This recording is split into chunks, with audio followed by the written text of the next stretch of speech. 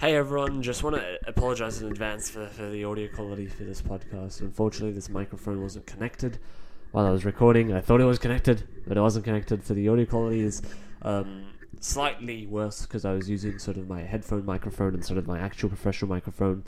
Nonetheless, I really enjoyed the podcast episode. I thought the discussion was too good to not upload it anyways. Apologize. Hope you did enjoy. Comes in, we're getting near that period, and I think it's going to be more exciting than any other year because the table is so jam-packed, barring the Sunrisers Hyderabad, Kolkata Knight Riders and Delhi Capitals. Every other team has got at least 5 wins. That's 7 teams with minimum of 10 points. You have 2 teams at 11 points to do a washout, and that's going to be interesting how that washout comes in. And then you have the Gujarat Titans on 12 points. So 7 teams have 5 wins, but only 3 of them are differentiated from the rest, which means 4 teams are stuck on 5 wins and 10 points exactly. So net run rate seems like it's going to be big. Mumbai Indians and RCB. We'll start off from the top of week 5. We're going to start off with Lucknow Super Giants as Kings 11, not Kings 11, but almost Punjab Kings. 257 runs. Let's focus on Kyle Mayers. The success of Kyle Mayers is an extraordinary bonus for Lucknow. Their expectations of Mayers was to hold, ultimately, the reason they played Kyle Mayers was so he could just hold his own while Quinton de Kock was playing for South Africa. But he has performed so well that Quinton de Kock must be kept out of the side. And now we're nearing, Lucknow have played 5 wins, 4 losses, and a washout, I believe. So they played 10 games. They played, basically, close to 75% of the season.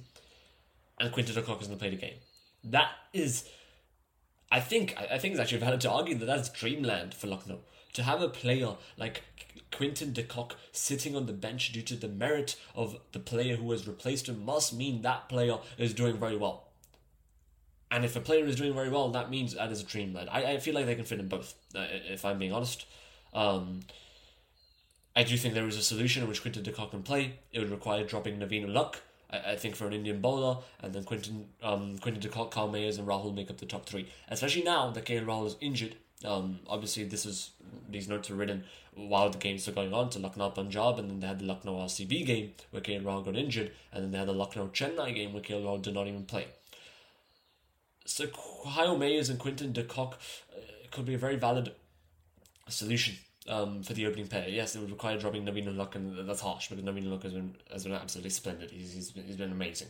He's been better than Mark Wood in my opinion. Mark Wood obviously got that FIFA ever since then. He sort of faded away. Naveen Luck has been consistent, and I think the slowing natures of the pitches around India as the season progresses and the weather sort of gets hotter is helping Naveen Luck out. But it's something they can think about. But against the Punjab Kings, Mayer showed exactly why Quinton de Kock is out of the side. It was an innings of pure clarity and devastation. Mayer seems to have a very simple mindset. He just sees the ball and he hits the ball. But it would be unfair to say that he does it through brainless slogging. No, he hits through the line with crisp timing and power. Punjab probably bowled a bit too short to him, and when they looked to correct it, they went too full. The ill discipline with the front foot didn't help either, with Gurnal Bra giving up, I think, 1 or 2 free hits to Kyle Mayers. But to put Kyle Mayers' sort of success into perspective, he strikes 160 and has scored 297 runs, the most for any LSG batter. These stats were at the time of the Punjab Kings Lucknow game.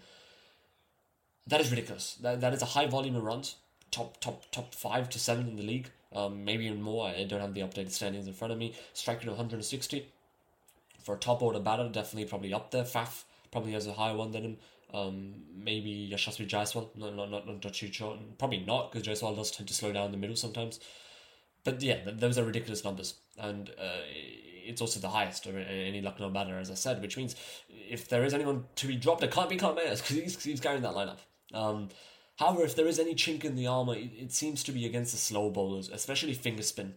This season, he's been out to Moeen Ali, Akshar Patel, Harpreet Bra, and Ravichandran Ashwin. I think there's a trend there. To get to 257, though, it can't just be one man going insane. I mean, to be fair, in that RCB Pune Warriors game, when they made 263, and all of RCB Twitter went into frenzy, and they went into frenzy in this game as well because they thought that their record was going to be beaten. It was just Chris Gale who made 170 odd. So sometimes it can be one player who can do it, but Carmeo's in this case to knock 170. He had probably even a better innings from Marcus Stoinis. Stoinis this season is actually quite refreshing to see because I felt like he lost his way a bit in the last year. I think he did alright in the 2021 T20 World Cup, and I'd say okay. There were glimpses. I think he finished that game against South Africa. Against Pakistan, was he at the other end? He was at the other end, right? It was him and Matthew Wade against Pakistan. He had it was quite successful. When Lucknow last year, he had glimpses. I don't think he was as consistent as they wanted him to be, but yeah, he had glimpses. This year, he's been amazing in my opinion. There are still a few too many soft dismissals, in my opinion, from Marcus Stoinis, and a few too many brainless dismissals. Like yesterday, when I say yesterday, this is recording the 4th of May, so yesterday was Lucknow Chennai Super Kings, the washout game. He got out to, frankly, a beautiful away spinning ball from Ravindra Jadeja. But he sort of played completely against the nature of the turn. He knew that this Ekanda City wicket was turning miles, so you sort of have to play the turn. So that, in my opinion, is a brainless dismissal, but Marcus Stoinis has shown that he can produce good days more often than not, and this was a devastatingly good day. He could hit it everywhere, but what's the salient feature of Stoinis' innings is always him hitting straight, and he ultimately hit his way straight to 70, and Lucknow had 257, which was always going to be enough to win that match. Move on to the Kolkata Knight Riders versus the Gujarat Titans. Rahmanullah Gurbaz. In sports, there is often a debate between what should take precedence and what determines whether a player is good or not. The eye test, which is essentially how a player's technical game looks in the eye, how aesthetically pleasing they are to watch, essentially. And sort of the converse argument, I don't think it's accurate to say it's a converse argument. I think the eye test and statistics can work together. JJ Redick is a primary example of that for any NBA fans listening to this.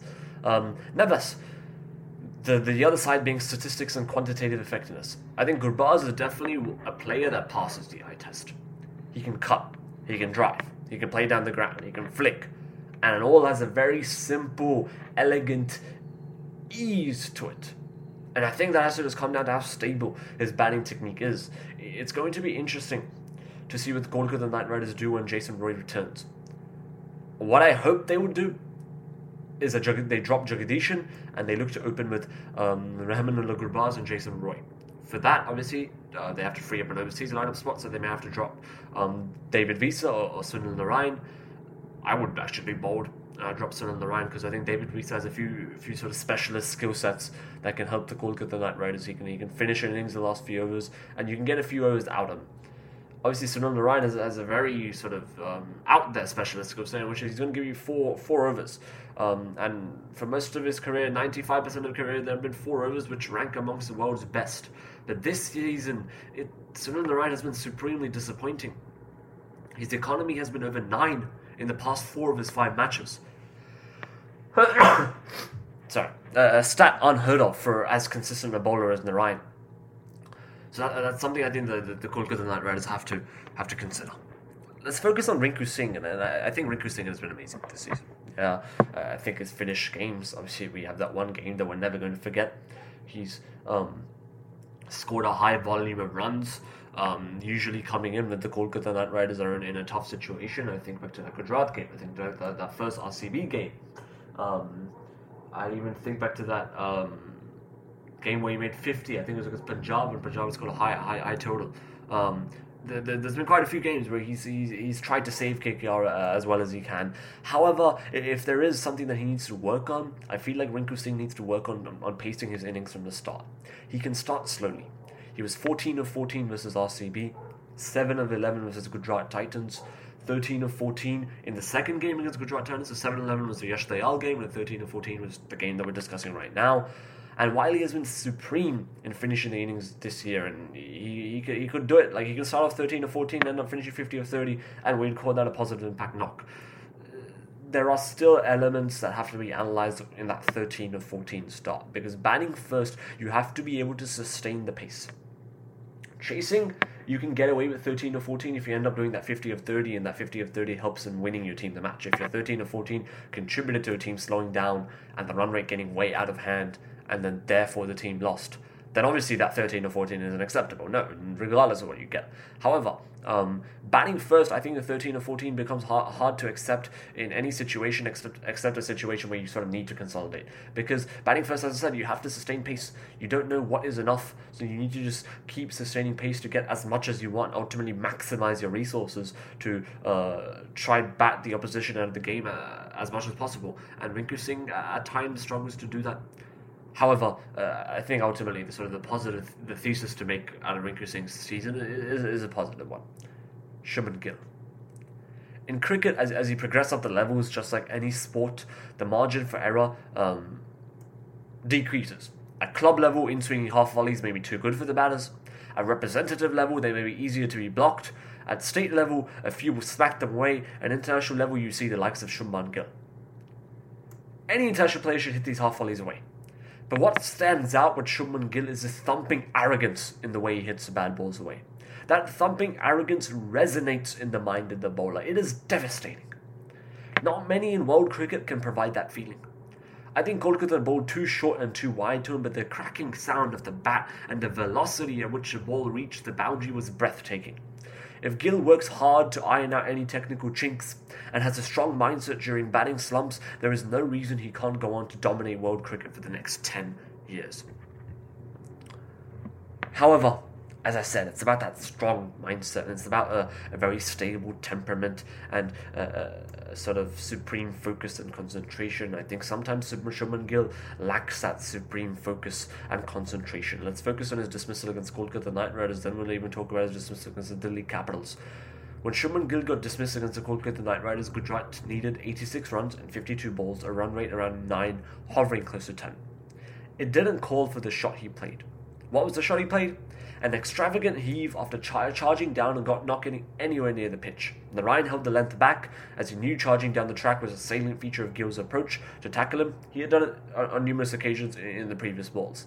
After just losing Hardik and consisting of a middle order primary finishers who come into their prime selves after the 14th over, Gill didn't need to bat slow, but to keep playing through the line with the same elegance and approach would have been fine.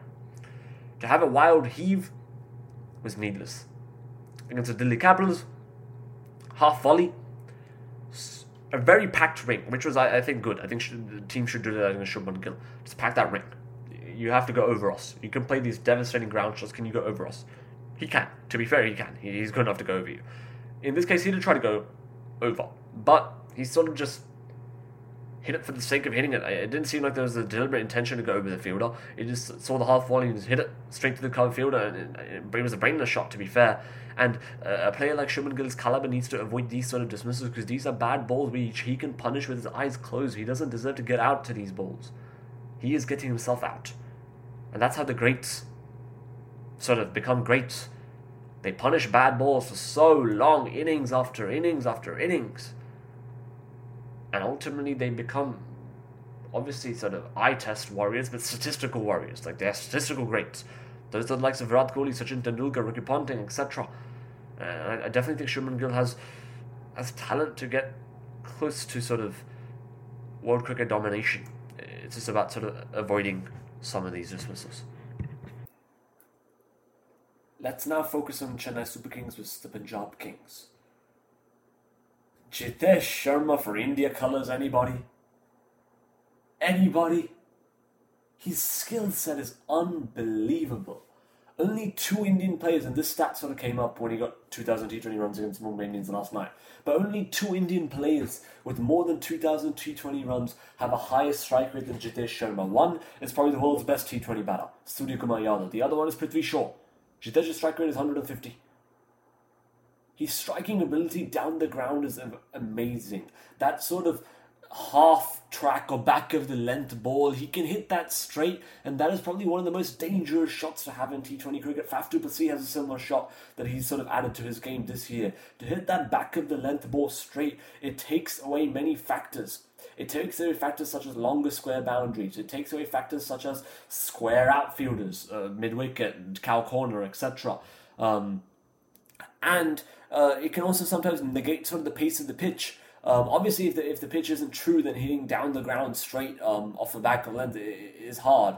But just able to hit the ball straight in general is going to ensure that you also avoid fielders like mid-on and mid-off due to mishits. And it's an integral part of his game.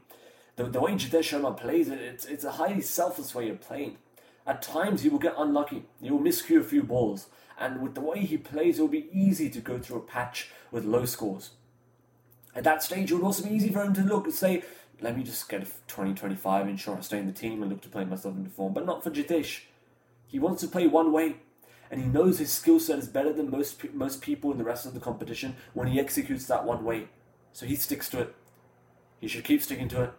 Because I don't think the selector should be ignoring it anytime soon. Jitesh Sharma seems ready to don the Indian colours. Devon Conway for the Chennai Super Kings. His consistency has been remarkable. 92 against the Punjab Kings. He always hit 8 of 16 against Rajasthan. Not the greatest knock. Before that, 77, 83, 56, 50. I think he had one bad knock in the middle of that. So his last of his, out of his last 6 or 7 knocks, he scored 5 50s. That is remarkable consistency, and he's doing it in conditions which are still foreign to his skill set. I think Devon Conway probably plays the best in India out of any New Zealand player because he's quite good against spin. He's able to use his feet. He's able to get on the back foot. And against pace, we know he has the full repertoire, and this year has even sort of come out as a 360-degree repertoire.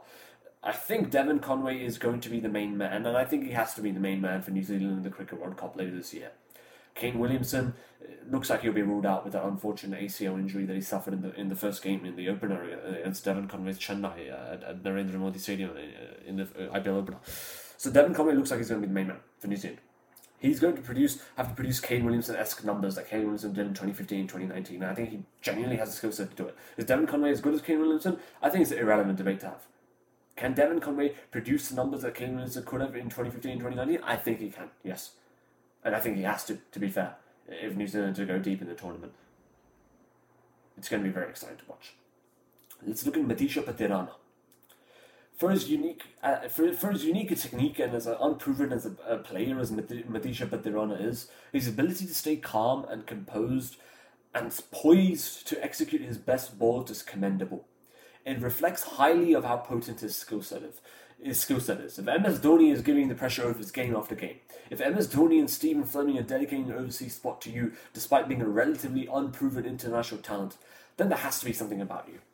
And I think there is something about Matisha Patirana. He has a great Yorker, he has a great change of pace, and he reads the game very well. Against Punjab, he could have kept going Yorker, but he was realising that pitch was starting to slow down a bit.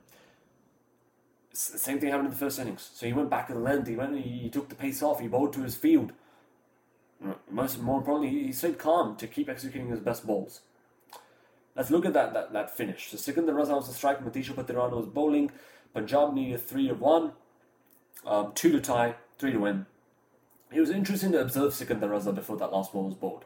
He shadow batted the shot that he played to win the game, the heave over square leg. He had realised that there was no square leg or sort of fine leg back, and that if he goes over, he's most likely going to get a boundary or even enough to run 3. I think it was a courageous tactic. Most batters would have just tried to hit sort of between the gap of the outfielders, and it would have gone for 2, and they would have guaranteed the tie. They wouldn't have lost the game. But Sikandar Raza was looking for the win. That sort of shadow batting and visualising the shot that you're going to play. Virat Kohli, he did a similar visualisation in the historic India vs Pakistan game when it was 22 of 7 after he just hit one of the greatest shots in cricket history probably of Haris Rauf. He was pumping himself up for one more 6. And he played that shot over fine leg before Rauf ran in. He knew that this was something he could do. Use the pace. What followed was the exact same shot that he had just shadow batted. Clarity in the options seems to go a long way.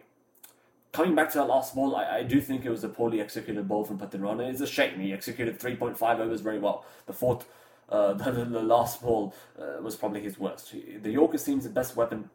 So I think he probably should have maybe even stuck to that. But I think to change a pace to go back at the length was not a bad option.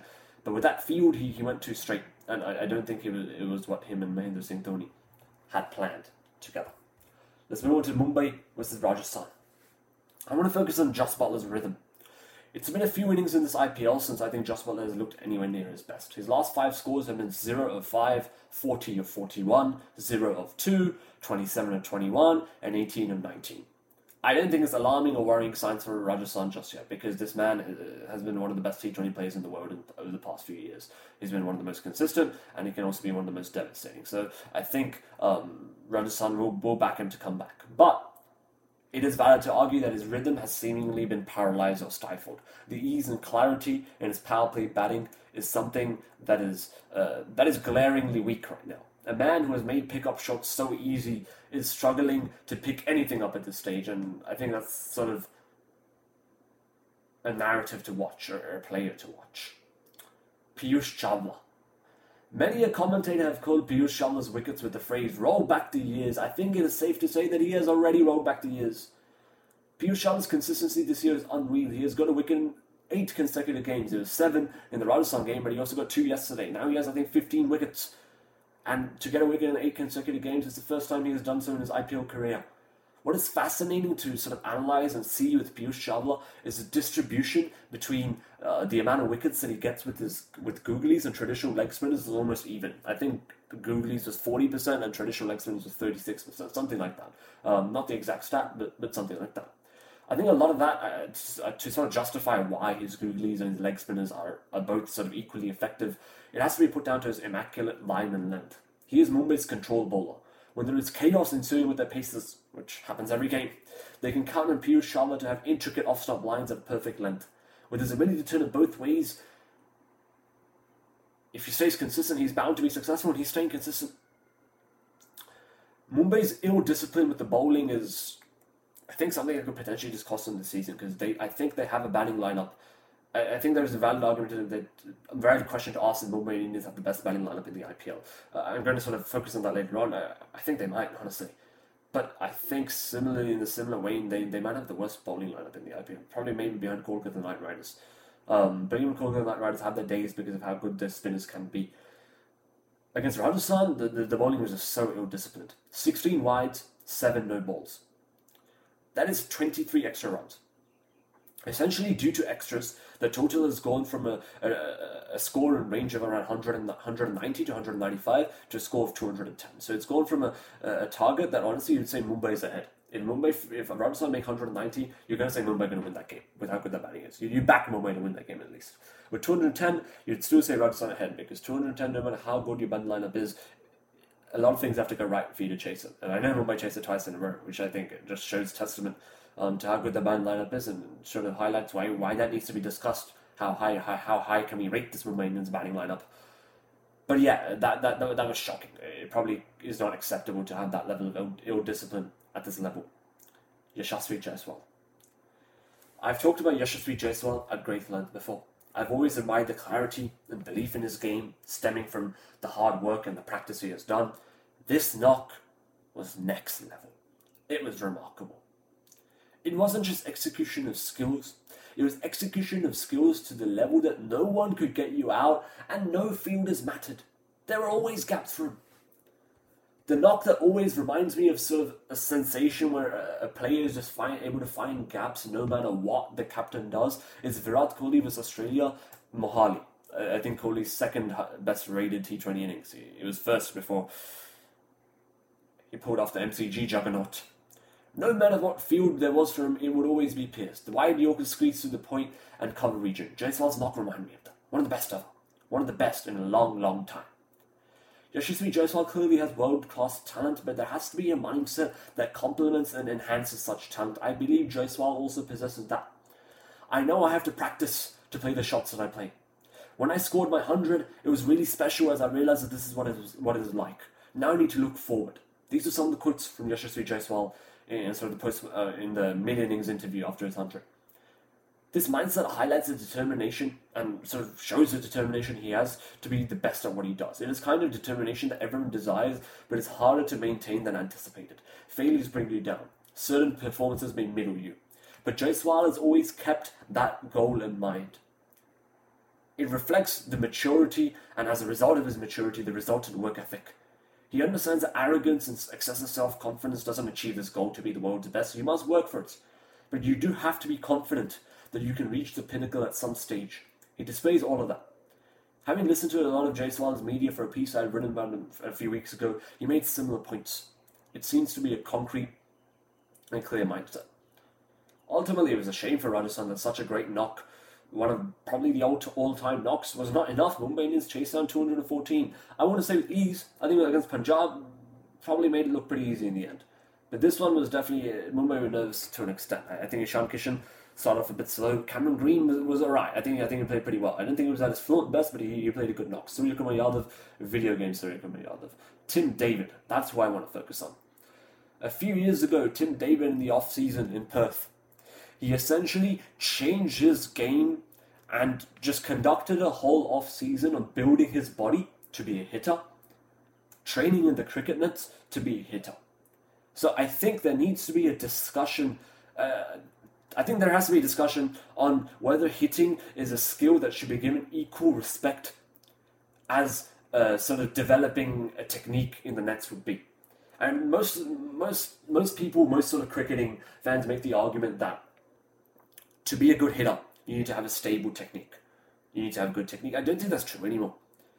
I think if you put Tim David in the test arena, is he going to succeed? I don't think there's any evidence to suggest that he will, because he still sometimes struggles on pitches that are ranked turners. He hasn't really shown any evidence of how he can play against swing bowling. To be fair, he doesn't have to show that evidence because he doesn't come in when the ball is moving. But the fact that this specific hitting practice, this specific sort of fitness routine dedicated to a hitter has turned him into probably the world's best hitter at the stage highlights that developing your hitting skills, I think, has to be given equal respect. To sort of highlight what Tim David did, he essentially sort of perfected his hitting arc. He would have so much footage and he would watch so many other hitters to see what their batting arc was like.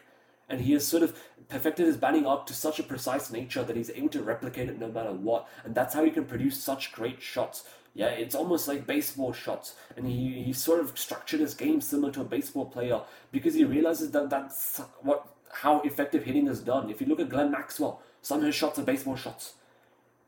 If you look at Jitesh Sharma, some of his shots are also baseball shots. And these hitters have these sort of similarities in mind. I think Tim David, he was ultimately sort of the man that led Mumbai Indians home, and it was a remarkable chase. Obviously poorly executed by Jason Holder, but yeah, it was a remarkable chase. Let's look at RCB versus Lucknow. a dramatic rivalry it's turning out to be for a plethora of reasons. RCB knocked out LSG last year. Game 1, you obviously had the famous Harshal Patel miss mount guard. You had Gautam Gambhir shushing the fans at the Chinnaswamy. You had Avesh Khan throwing his helmet in quite a comical fashion. Game 2, you had Virat Kohli, Naveen Ulak on the field, off the field. You had Virat Kohli, Gautam Gambhir off the field. You have Virat Kohli sort of giving back for the celebrations. Salient feature of Virat Kohli. I love to see it. It's great entertainment, to be fair. I'm going to focus on sort of the cricketing part of it, though. I think this pitch was a perfect pitch for anchors.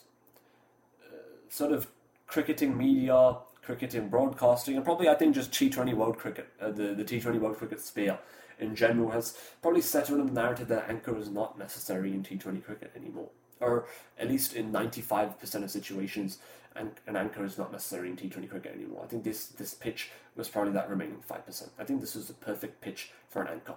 Virat Kohli 31-30, Faf du Plessis 44-40, RCB were I think 38 for 0 after the power play. What were Lucknow? 31 for 4. How did they get out? Hitting. Most of the shots were looking to go over the top with a pitch that is very hard to hit on the rise. And they got out. So I think the Akana City pitch is a pitch that requires cricketing smarts, and I think Virat Kohli and Faf du Plessis showed that. And on the RCB content channel in the post-match video, Faf said that, yeah, we were just looking to take it as sort of deep as possible, and then at a stage we were going to go when we realised that we had enough depth to see out the rest of the innings. They had a similar plan in that Mohali game against Punjab, where they won as well. Kohli and Faf realised after the power play, the pitch was quite slow. So they thought that getting 170, 180 was going to be enough. But they realised that if they went now and they lost a few wickets, then a new batter starting is going to be harder for them. And the 170, 180 might be out of reach for them, especially with the sort of the fragile mid-order they have. So once again, they took it a bit deep. I'm not saying this is a plan that should always be replicated, but I think in Virat Kohli and Faf du Plessis, you have two of the world's sort of smartest cricketers, I think. They're so experienced, they've read so many situations, And it sort of showed, I think, how they treated this match compared to how Lucknow treated their batting innings. I also think the inclusion of Josh Hazelwood makes RCB's bowling attack so much more controlled. It's sort of a double-edged sword with RCB. Their batting might sort of struggle on these slow tracks because of how sort of prone to spin bowling, how sort of weak to spin bowling they are. But their bowling is probably best suited for these slow tracks. Harshad Patel comes into sort of his prime self with his plethora of slow balls. Siraj can still use a new ball. The slow track probably nullifies Siraj's skill set the most. You have one of the world's greatest spinners currently in Warinda Hasaranga. Karan Sharma is a great option you can have. You obviously have Shabazz Ahmed, Mahipal Logro, Glenn Maxwell, who can give you spin options. You have Vijay Kumar Vishak, whose best balls seem to his back of the length and off-pace deliveries. And then you have Josh Hazelwood, who is just so controlled with his length. So on a slow track, he's almost near impossible to hit because of how good his length is. If he wants to include back, if he wants to hit back in the length, which is sort of a stock delivery anyways, but if he wants to hit back in the length, he will be able to hit back in length. So I see his bowling attack, especially on tracks like this, with Josh Hazelwood, looks so much more controlled, and I think we could really see them potentially go on a run now to sort of cap off this season. Let's focus on the final match now. Mumbai versus Punjab last night. Mumbai have conceded over 200 in their last 4 games. Yes, we knew at the start of the season that Mumbai's bowling attack was one of the weakest in the tournament. Yeah, they had Jofra Archer, probably the only standout name in their bowling attack. Arshad Khan, unproven. Arjun Tendulkar, unproven. Riley Meredith, good. IPL level, probably not. He's copped in the IPL. Jason Behrendorff, good. IPL level, once again, maybe not. Piyush Chawla, people are saying he's old. What has he done? Why is he playing? Ritik Shokeen, unproven. Kumar Karthikeya, promising, but once again, relatively unproven. I think Jafra's done well. I think Piyush Chawla has been the best bowler. Not Jafra. I beg your pardon. I think Piyush Chawla has been the best bowler. I think Arjun Tendulkar showed glimpses. I think he got dropped a bit harshly. I think Arshad Khan has not showed glimpses. I think he's lost the plot too often. When he gets put under pressure, he loses all form of accuracy. I think there seems to be a sense of rawness with him. I think Akash Madwal yesterday was quite promising. I know he went for like 39 in 3 overs, but he was trying to bowl Yorkers for most of his 18 balls, and he actually executed a lot of the time. Obviously, Yorkers, it's such a delivery that it's either going to go right or it's going to go horribly wrong. Jason Holder find that out. Yeah, I think Akash Madwal, there's something in him there. I think they should keep trying that one out. I think Kumar Karthikeya, there's something there. I think he bowled pretty well yesterday. I think both the spinners bowled great yesterday. But the issue becomes when your main bowler, the man you paid money for, the man you invested in a year which he was injured, is continuing to have off days. I think Jofra Archer's pace is up. I think his rhythm is up. It's shown in the last 2 games. He's bowled 150 on numerous occasions. Yesterday he bowled a devastating bouncer, 153, I think it was. But his last over was just showing a man who doesn't know what his game plan is right now. And I don't blame him. He hasn't played a consistent amount for so long that I think Jofra is a bit lost on sort of how to succeed at how to be the best, because he should be aiming for that because he has a skill set to be the best. And yeah, his last over yesterday went for over 20 and it led Punjab to 214. I think without Jofra's last over, it could have been 200 less because I think Akash Madwal would have a pretty good last over. Ultimately, Mumbai chased it down, so you probably say that it didn't cost them too much, but I think you can't be conceding over 200 every single game because your batting lineup cannot keep bailing you out. But Punjab definitely have a batting lineup that can keep getting over 200. They have the likes of Matthew Shaw, Jitesh Sharma, Sikandar Raza. I know he didn't play yesterday. Liam Livingston, Sam Curran, Shah Rukh Khan. And having all these players in the same squad just shows what their sort of philosophy and what their belief was in the auction. Just keep going. So what do they do in the auction? They built a squad that enables them to just keep going. At times it makes them look silly. But they have just become the first team to score over 200 in 4 consecutive matches in the IPL. Dhawan's foil role, so sort of how Dhawan sort of bats through and scores the volume of runs, is interesting. It's sort of his sole responsibility. But even at a stage, he has to give way and go all out due to the depth they have. Like if you're in the 10th over and you're 2 down, you have people like Jitesh, Shah Rukh, Sam Curran waiting in the wings. Shikhar Dhawan can't keep playing that foil role. He has to go for it. And he sort of tried that yesterday as well. Dazalytics on Twitter does some of the great statistical work on cricket Twitter. Had a great distribution graph which showed that Punjab can get a lot of totals around 150, but they can also get a lot of totals over 200. ultimately showing their go-hard philosophy, which on certain days can go wrong, but due to their squad this year, compared to last year, which we saw that philosophy go awfully wrong at times. But yeah, due to their squad this year, it is going right more often. Surya Kumar Yadav. Video game Surya Kumar Yadav, as I've talked about earlier in this episode itself. Let's talk about 12.1 and 12.2. Sam Curran over the wicket. Probably bowls a ball that's a bit too wide for the field he has, because he has point and third man up. And he's a deep cover back. So I think what he's trying to bowl is sort of good length and off stump and make Surya Kumar sort of hit it into the gap in that cover region. But he bowls a bit wider. What does Surya Kumar Yadav do? First, he sort of gets his head over the top of the ball, he gets his elbow over the top of the ball, but then he uses his bottom hand and wrist to sort of thread that ball and sort of direct its path over that point and third man, which are up, and it goes all the way for 6. That is unbelievable wrist power, unbelievable core stability to even hit a shot like that. But when you hit a shot like that, the bowler's like, okay, if he can hit a ball like that for 6 in that region, I probably have to put a fielder back in that point third man region. So Sam Curran does. What does Sam Curran do? Bowl a similar ball. What does Surya Kumar Yadav do? Move across, get his head outside the line of the ball, get his hands outside the line of the ball, and flick it over fine leg. Similar ball. I think the first one's probably a bit wider, to be fair. The second one a bit straighter. But decently similar balls. And this man hits one over third man, over point, and hits one over fine leg. It is impossible to bowl to him. How do you set a field to him? It is some of the most ridiculous skill display of T20 batting I've seen in the past few years from this man. Like, there's a reason we call him video game Yadav every game, because he literally makes it look like a video game. It was amazing. Although I do think a lot of Mumbai Indians' success has to be credited to them, of course, but I think the Punjab bowlers lacked a plan. To concede 116 runs within the space of 8 overs is ludicrous. As I said, it was remarkable batting. But there didn't seem to be any way to sort of stop the flow of runs or even look to get the batters out. I think there was only one man who seemed to have a plan, and that was Nathan Ellis. In the power play to Cameron Green, it was to make him hit long on the square boundary, on the longest square boundary. So he bowled back in length with pace off. With Surya Kumar Yadav, he initially tried to protect that sort of flick shot, that remarkable flick shot that he plays over 45, but then he went sort of a similar plan to Green. Pace off and make them hit square was the plan. It was the best option with the longer boundaries. What did he finish? 2 for 34 after 4 overs. It was great bowling. Did Arshdeep Singh and Sam Curran on the same plan? Hard to say yes. The lengths were too full and they were too wide at times to justify a hit square plan. At times they went for the Yorker and they missed. I don't blame them for that, because when a Yorker is executed, regardless of sort of pitch, the ground dimensions, it's hard to hit.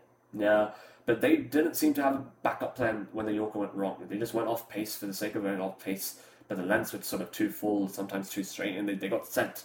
I think another example was the Tilak Verma cameo. After Surya Kumar Yadav and Ishan Kishan got out, there was a slight nerves in the Mumbai Indians camp. Like, Punjab was slightly sort of sullen. I think Mumbai ahead with sort of how good Tim David is, but sort of 10 over, 2 new batters. So Punjab had maybe like a sort of a toe in the door, if you like to say.